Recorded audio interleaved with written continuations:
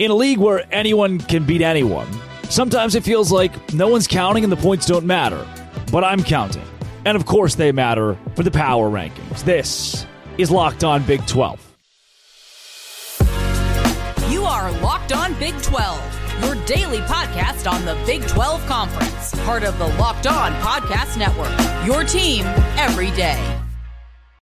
Happy Monday, everybody. Welcome into Locked On Big 12. I'm Drake Toll from ESPN Central Texas. Thank you for making Locked On Big 12 your first listen every single day. Let's hit power rankings, Utah killing the Pac-12, and the midseason hot seat. Power rankings, there is a new number one in this league. I think the first week of the season I had Texas, Kansas State, OU, all like top 3 or 5 for sure. But I believe Kansas State was up there at the 1 slot. I wanted to be kind of different and quirky. Wanted to predict, get on the front end of Texas being bad because they usually are bad. And number one in the power ranking, no longer the Texas Longhorns. Look, they're good. Red River rivalry was a great game. Oklahoma with the win. They get to move to number one. And because everybody else in the Big 12 has been just unproven or mediocre to this point, Texas is at 2 still. No West Virginia, no Kansas there. Look, I think West Virginia has the potential to be a top 2 team, to go to Arlington based on what the schedule looks like the rest of the way for them. Here is the problem. Here's the problem, and this might upset you if you're a Big 12 fan, or it could be the best news ever. Iowa State can beat Cincinnati. Cincinnati can beat UCF. UCF can beat Texas Tech. Texas Tech can beat Kansas. Kansas can beat TCU. Oklahoma State can beat Kansas. Iowa State can beat BYU. Right? I hope what you see here is that a whole lot of these teams can beat a whole lot of these teams. There is a world in which it's Texas, OU, then a damn good 8-4 West Virginia team, a really solid 9-3 Kansas team. We're looking down the barrel of that, considering how equal this conference is. This week, West Virginia at number 3. Neil Brown, maybe you're unfired. CJ Donaldson, my favorite player on earth. Whoever comes out at West Virginia quarterback is as meaningful as this empty box of Nature Valley crunchy peanut butter. Oh, there's one. There's one in there. It is as meaningless as the one Nature Valley crunchy peanut butter bar that I didn't know I had in this box. I don't care who you put at quarterback for West Virginia. They just win with the offensive line, with C.J. Donaldson toting the rock. I like the Mountaineers at number 3. Number 4, Kansas, the most potent offense maybe in the whole Big 12 outside of Oklahoma and Texas. Even without Daniels at quarterback, Bean has been great. Devin Neal at running back is spectacular. The receivers have been impressive. The O-line that was, for years and years, Kansas just doesn't have a Power 5 O-line.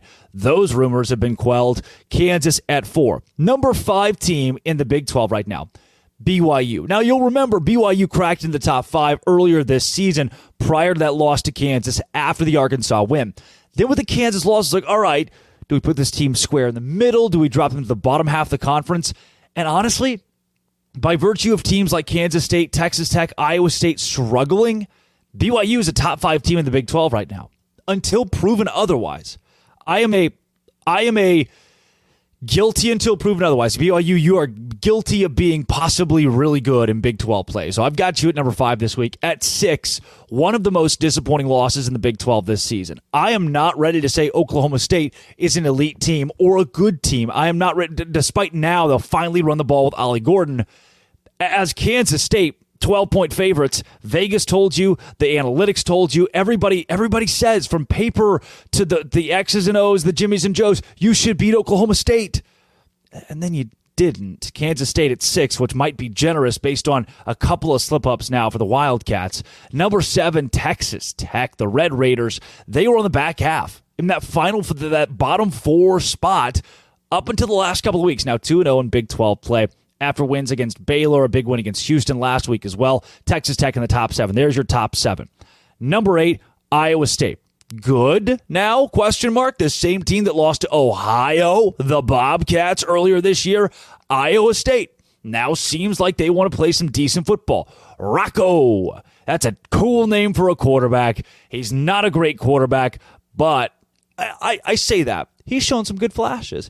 And he's now won a couple of games in this league where anybody can beat anybody. Iowa State's defense is going to keep this team churning for the rest of the year. That's what's elite about this team. Outside of that, it's just, hey, offensively, put somebody out there, see what sticks. Receiving core is pretty even. Eli Sanders was really impressive this weekend. He's a guy that has flown under the radar in conference. Nobody's talking about him, but he's been good. Back as long as he does enough, this team's going to be okay. Number 9, Oklahoma State. You won. Then Mike Gundy danced in the locker room afterwards, and everybody's like, all right, rehire Mike Gundy. Ollie Gordon is a top 5 back in this league. He was underutilized earlier this year. Alan Bowman is not a very good quarterback. It seems like everyone on your roster, though, is not a very good quarterback. Hell, put Ollie Gordon at quarterback and see what happens. This week, Alan Bowman, 235 yards. He doesn't turn the ball over. 19 for 35 is bad, but he doesn't turn the ball over. Oklahoma State at number 9. Number 10, TCU. What is wrong with you? What is wrong with you? We just shipped you off to the national championship game. We just said you're our representative for the college football playoff. You won a game. Did Georgia break you? Now with no Chandler Morris, I just don't know, TCU. They have fallen all the way to 10, the power rankings. 11, Cincinnati. My heart goes out to Cincy because Cincy in a group of 5 this year is a really tough football team. That defense is salty. I really think that if you give a slight, like a Power 5 offensive line to a guy in Emory Jones, he's going to be okay. He can make plays. Obviously, he has made plays at other schools before and has done well at Cincinnati at times. But now the Bearcats, despite a bye week, that just don't have a lot of momentum. They're at 11. Number 12, UCF. You get the same treatment as TCU. What are you doing? Timmy McClain, John Rice Plumlee, I don't care who it is. This defense is like Swiss cheese. Man, what? Gus Malzahn has done it at the Power 5 level. He's been there before, unlike some of these other new coaches. Malzahn's done it.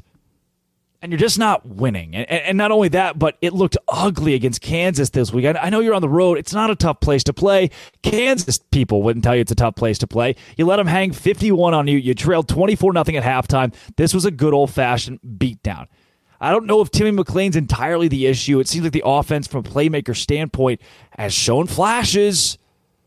But God bless, man. Not good for UCF. Hopefully John Rice Plumlee is the spark.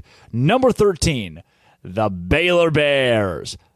Maybe, hear me out, just maybe, a really bad team caught a flash of luck and got a win when Baylor beat UCF. Because I've seen this team in person now all 6 games. It's part of my job at ESPN Central Texas. And I missed the paint drying competition in Groesbeck for this weekend's game. I hear this year's competition was impeccable. Folks were enthralled. And I was sitting there in the press box watching Baylor get boat raced by Texas Tech, the same team they boat raced at Jones AT&T last year. Baylor, you suck. And 14, Houston.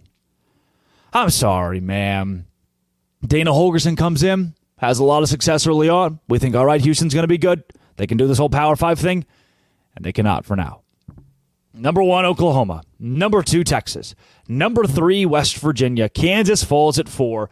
BYU at 5. Your top 5, OU, Texas, West Virginia, Kansas, and BYU, just as we all predicted.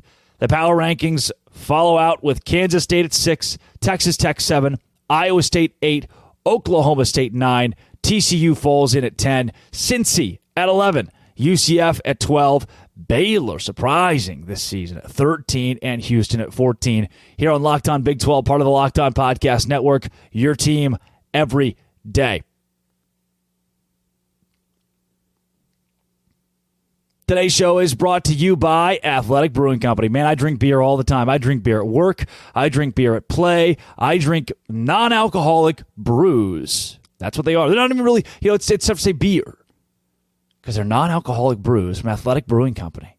They have awesome flavors, over 50 flavors, multiple styles of beer, IPAs, Goldens, sours, great tasting, award-winning, constantly releasing new Limited edition beer, fit for all times, watching a big game or your kid's game. No hangovers ever. Find Athletic in stores, online at bars around the country right now. Go get their sours. The sours are great.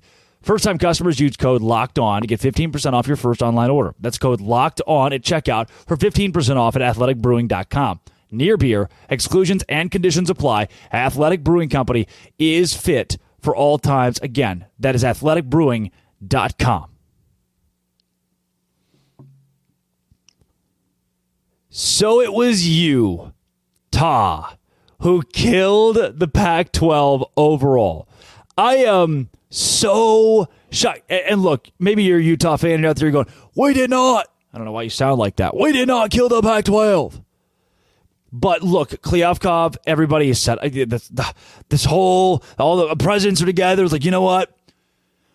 $30 million on the table. What do we do? And Utah says, nope. The president, Taylor Randall, says, nope.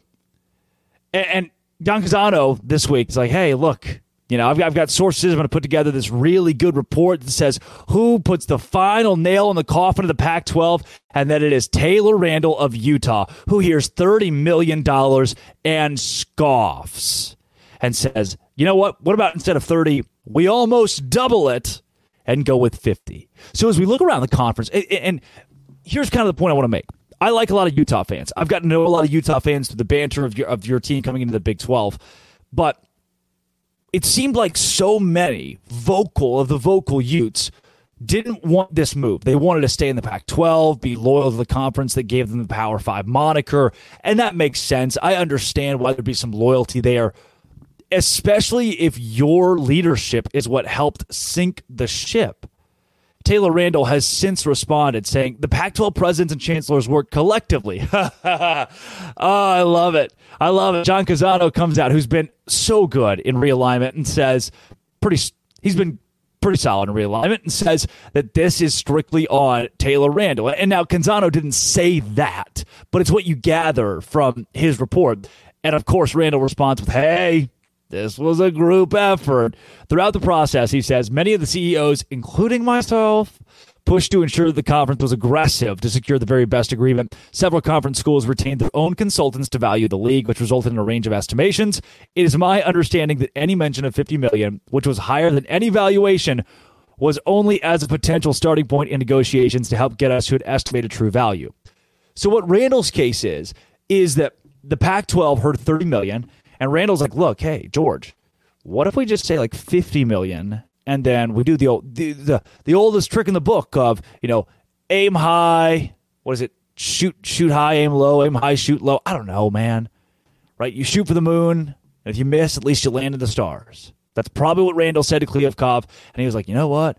That makes a lot of sense. And that's what led to one of the worst business decisions in college football history.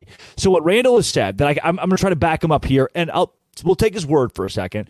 He is saying, hey, look, from jump, I just wanted to throw out a crazy, stupid number that was higher than any valuation and see where ESPN went. And maybe the Pac-12 commissioner takes that to ESPN, and ESPN's like, nope, we can't do that. We're out. And he goes, all right, well, we're not negotiating. See you later. That is kind of the way that Randall would like to pitch this to you, but that's not how this works. Randall came in, you know, guns a-blazing. Nope. $50 million, right? What? If I go out, if I want to sell my car right now on Facebook Marketplace, my 2016 Nissan Maxima on Facebook Marketplace, and I put it up for $50,000, no one's going to respond. This car new was probably a $20,000 car. I put it up for $50,000. 7 years, 125,000 miles on it. No one's gonna be like, oh yeah, I'll send you an offer, because they know the offer should be somewhere around the $12,000 range, maybe. But I put it up for $50,000, so I look like the idiot already. And then they think, well, if he's expecting 50 and we give him 12, then there's no way he'll accept that, right? See, that's when all these people who are like, oh, well, you guys who think this is stupid must not know negotiation. No. We've all had it, like you as a person have had to negotiate stuff before, right? Every day you'd probably negotiate with your kids because they want X kind of cereal and you're out of it. And then what's your backup option? Do you go to get them more cereal? You use the gross, the stale, what are the round ones with honey? Honey, not bunches of oats. What are they? Cheerios. You're negotiating. And you don't be like, hey, look, kid, instead of cereal, I'll give you $1 million. Expect your son to be like, oh, it's fine, Dad. I'll take $10. It's just,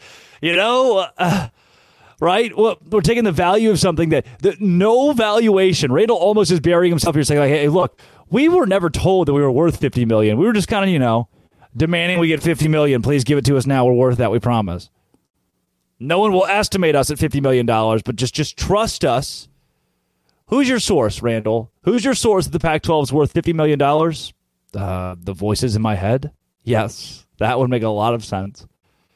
And it's this guy. Of everybody, we could go to Snow. We could go across the Pac-12 and say, who do we blame? USC and UCLA killed everybody.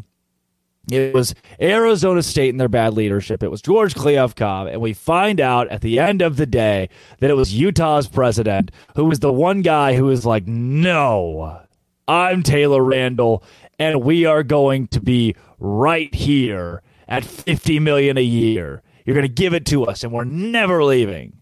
That's what we're worth. We know our worth. And then they got the invite to the Big 12. They hated that. And I don't, I hope if you're a Utah fan, you see like, oh, you know what? Yeah, maybe we did kind of screw this up a little bit. Maybe we were the final nail or the first nail in this coffin. And fine, we'll be happy to be in the Big 12. That's all I'm asking of Utah. It's all I'm asking of Utah is to be happy to be in the Big 12. This is Locked On Big 12, part of the Locked On Podcast Network, your team every day. Today's show is also sponsored by FanDuel. It's where I go to win money. I lost a little bit of money this weekend, made some money back on Sunday like I do. Snap into action this NFL season with FanDuel, America's #1 sportsbook. Right now, new customers get $200 in bonus bets guaranteed when you place a $5 bet. You bet $5, you get $200 in bonus bets. $200 in bonus bets, win or lose. If you've ever been thinking about joining FanDuel, there's no better time now than now to bet on spreads, player props, over-unders, more. There's an app you can download, easy to use, wide range of betting options. Visit FanDuel.com/LockedOn to kick off the NFL season. FanDuel is the official sports betting partner of the NFL. All right, who is brushing up those LinkedIns? Who's about to get fired? It should be Spectrum because they do my Wi-Fi and it has been terrible all week. Let's first and foremost, initial hot seat, Spectrum. I'm going to take you from hottest of hot to safe. The hottest seat in the Big 12 right now is really not close. Dana Holgorsen at Houston. I hope the bags are packed. I get Houston's a very humid place. Maybe you didn't like that. Maybe you wanted to be out the door this entire time. Well, you got what you wished for. Brush up the resume, make some phone calls. Dana Holgorsen, you got 4 X's from the judges. There's no way Houston could be this underprepared for Big 12 play. I can vaguely understand the excuse of, we couldn't recruit for Big 12 players. No, the portal is a really good way to do that. Houston, time to move on. He was good. He was good in the beginning. Time to go. Dave Aranda at Baylor. It's tough to say time to go, but at 2-4 for a team that was predicted on the top half of the Big 12 preseason and has been terrible. The literally only good thing that's gone for you. You have 2 wins and one good thing that's gone for you, and it was that one quarter. On the season, Baylor has played one good quarter of football. That being against UCF, where the team surmounted a 28-point deficit, came back to win. Dave Aranda has lost the fan base entirely. The team does not look good right now, and there's no getting around that. I mean, I as somebody who went to Baylor, I wish it was different. It'd be a lot cooler if it was. Dave Aranda's on the hot seat. Is he gone this season? Buyout's too big. He's going to have to wallow around the rest of this year in the Big 12. Get the Neil Brown treatment, who we'll talk about coming up, when it comes to hot seats. Now, the middle ground. The coaching hot seat purgatory. What do we do with you? Where do you go? Number 1, Gus Malzahn. Gus, again, similar thing, right? You've been Power 5 head coach. You've vied for national championships. You've won one as an OC where you were the true mastermind. And your team looks really underprepared to be in the Big 12. Recruiting's going really well. You're in a great spot in Orlando. I mean, I enjoyed my time in Orlando. It was great. Why have things collapsed so much this year? You know, you won that road game against Boise State, which doesn't look near as good now. Boise's been pretty bad. Hot garbage. And now Gus is just disappointed to start his UCF career. His seat's not hot, but he's in the purgatory. Matt Campbell.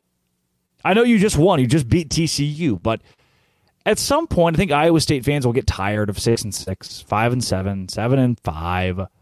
They're like, you know what? Fine. Let's win every year a lot. Can Matt Campbell do that? No. No, we can't. Matt Campbell will never have consecutive 9-win, 10-win seasons over the course of the rest of his career at Iowa State. I don't think so. I mean, he's had back-to-back good years, but it doesn't seem consistent, sustainable. You don't fire the guy. He brought you out of some dark years, aka your entire history. But you think about it. Neil Brown, what do we do with you, buddy? You were so fired, it was over. It was so over for you preseason, and now you're in hot seat purgatory. Your seat was you didn't have a seat. You were so fired. They're just the money thing. It was like, oh well, we're going to wait a little bit. You know, we're not going to fire him now. And now your team could play for a Big 12 championship. So that's something to keep an eye on. Neil Brown, you're not fired. You're not exactly hired yet either. We're going to have to just see. This is one of the weirder things that I've seen happen in college athletics. The team picked last is actually good. Coaches mark safe. Sarkisian. All right. You know, is he a good guy? I don't know. He does some weird stuff. Brent Venables, Skeleton Man. You're safe. You had a bad year last year, but whatever. I'll give you the Oklahoma job. You can keep it. Kalani Sitake. On the lower end of safe, he is completely safe. But on the lower end, if the bottom falls out and BYU only wins a game or two down the stretch, then you start thinking about, is he the guy? But it's good for your coach to be safe as one of the new teams. I like Kalani Sitake. I hope he stays there forever. I believe he can lead with great coordinators, lead BYU to a lot of success in the Big 12. Lance Leipold, certainly safe. Nobody's done anything like that at Kansas. Chris Kleiman, despite a bad loss, safe. Maybe in the same boat of a Matt Campbell, though. Can he win in back-to-back years? Can he be successful at the top of the conference in back-to-back years? Jury's still out there. Need to see that from Chris Kleiman. Sonny Dykes, another guy who's dropped some tough games this year, now won to Iowa State. That's bad. You're safe. National championship, college football playoff, of course you're safe. But maybe on the middle end of safe. Joey McGuire, team looks much better. Whew, dodged a bullet.